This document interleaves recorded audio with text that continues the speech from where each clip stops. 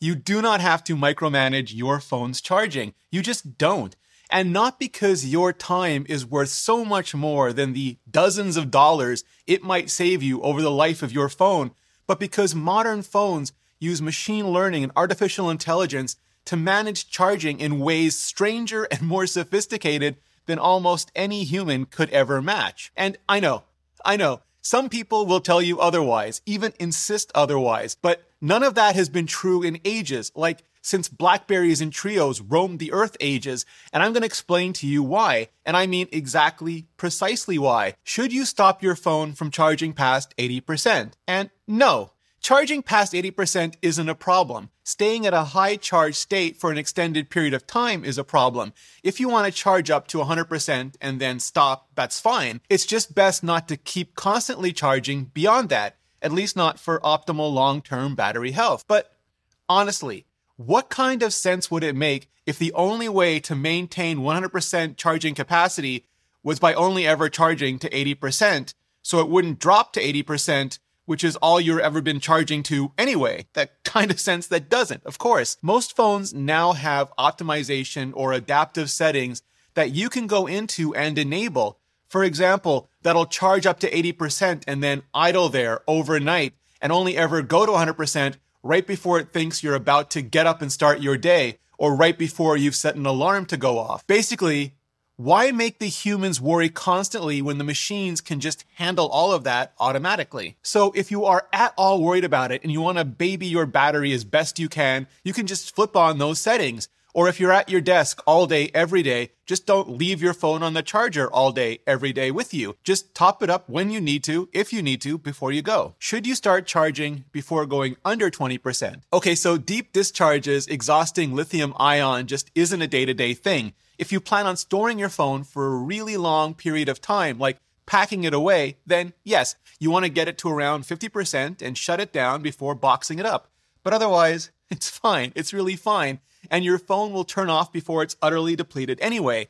The actual percentages are kind of like a lie or maybe social engineering. Like empty on a gas tank isn't really empty, because if we couldn't make it to the gas station after passing that line, so many of us would end up stuck so always. Likewise, 0% isn't really 0%. Phones typically reserve some power to maintain some low-level features anyway.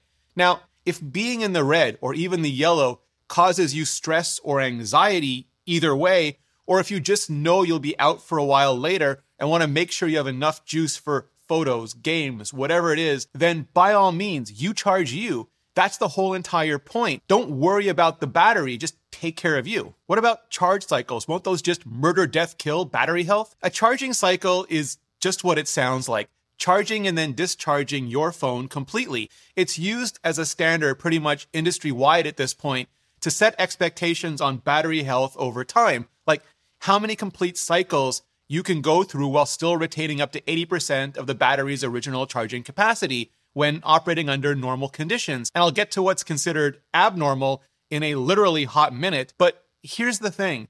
Modern power management systems are intelligent, artificially so. You can charge up to 80% and then go down to 60%, and you can keep doing that over and over and over again, and it's not going to use that same 20% of the battery cell over and over again. It's going to use different parts all the time, distributing all the wear, so to speak. So what those charge cycle numbers are kind of sort of abstracting away is the actual chemical health of your battery.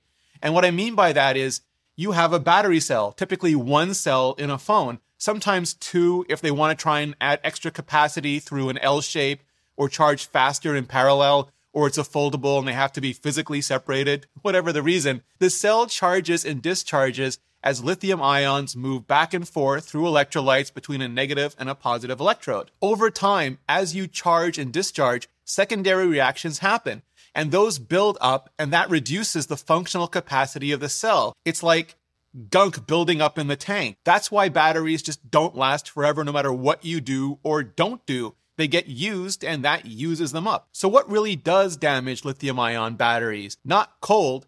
Lithium-ion batteries will die faster in extreme cold, basically because it slows down the chemistry and the power delivery just can't keep up with demand. But when you return to normal operating temperatures, your phone will return to normal operations just fine. The true supervillain in all this is heat. That'll just break down the chemistry, increase the gunk, and there's no returning from that.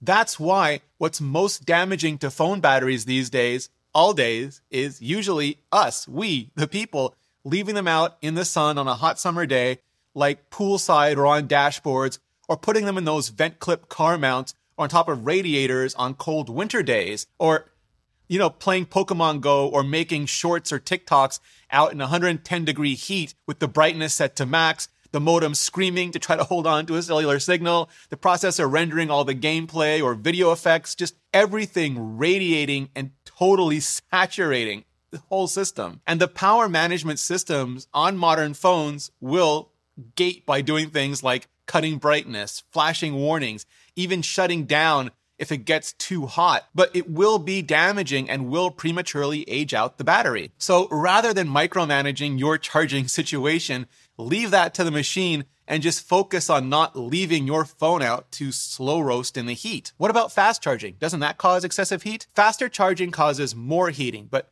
modern fast charging systems have worked out a bunch of ways to minimize that, including charging dual cells in parallel, accelerating and decelerating the actual power and therefore speed, depending on the charge state, and having the power adapter do a lot of the hot and heavy lifting outside the actual phone enclosure. And hopefully, if you're charging fast, you're not charging for long. Some fast charging systems even claim better battery health for more charge cycles than the standard chargers of ye old days of yore. And we'll have to wait and see for a few years for real-world usage data to just corroborate all that out.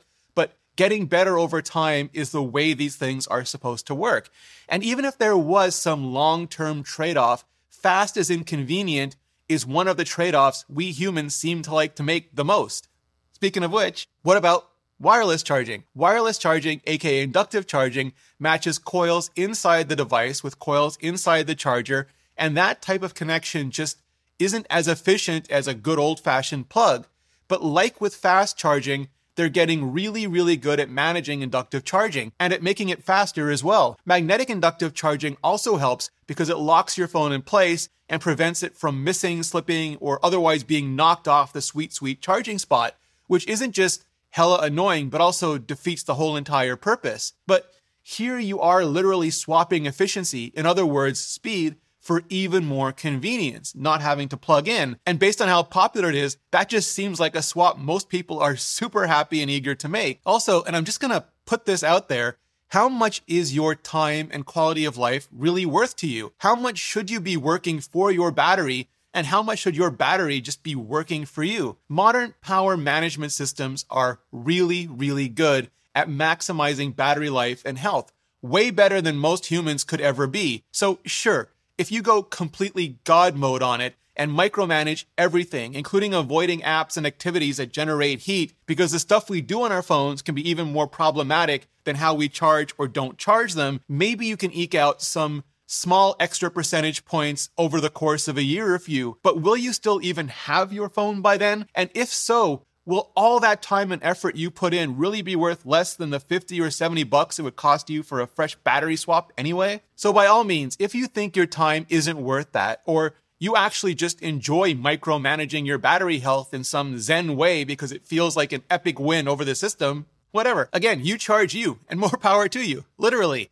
Otherwise, for the vast, vast majority of people, the vast, vaster even majority of time, just let the power management system handle it. Charge when you need to, stop charging when you have to, enjoy your phone and your life. Or if you want to make everything better for all of us and get involved in all the underlying tech behind all of this, like neural networks, algorithms, and machine learning, all the foundations of modern software and systems, then get started with today's sponsor, Brilliant. Brilliant is like college-level courses made available to everyone and just the best method possible to learn computer science, math, physics, quantum mechanics, game theory, and more in a visual, hands-on way. For example, you can learn to program by shifting blocks of pseudocode around, and you get immediate feedback, which leads to immediate results. You feel like you're solving puzzles, gaming even. But by investing even a few minutes a day, every day, you'll be amazed at how much progress you can make. And then coding becomes way less intimidating and just way more accessible. And Brilliant has thousands of lessons just like these, with new exclusive content being added every month. So you never have to stop learning. You just have to start. Because here's the thing, here's the secret. Everyone starts somewhere, and you can get started right now, today, for free. Just visit brilliant.org/ReneRitchie or click on the link in the description. And the first 200 of you will get 20% off Brilliant's annual premium subscription. Clicking on that button really helps out the channel, and so does hitting up this video to learn more about another big fight, eSIM versus SIM cards, and the future of our cell plan swapping. So just hit that up, and I'll see you in the next video.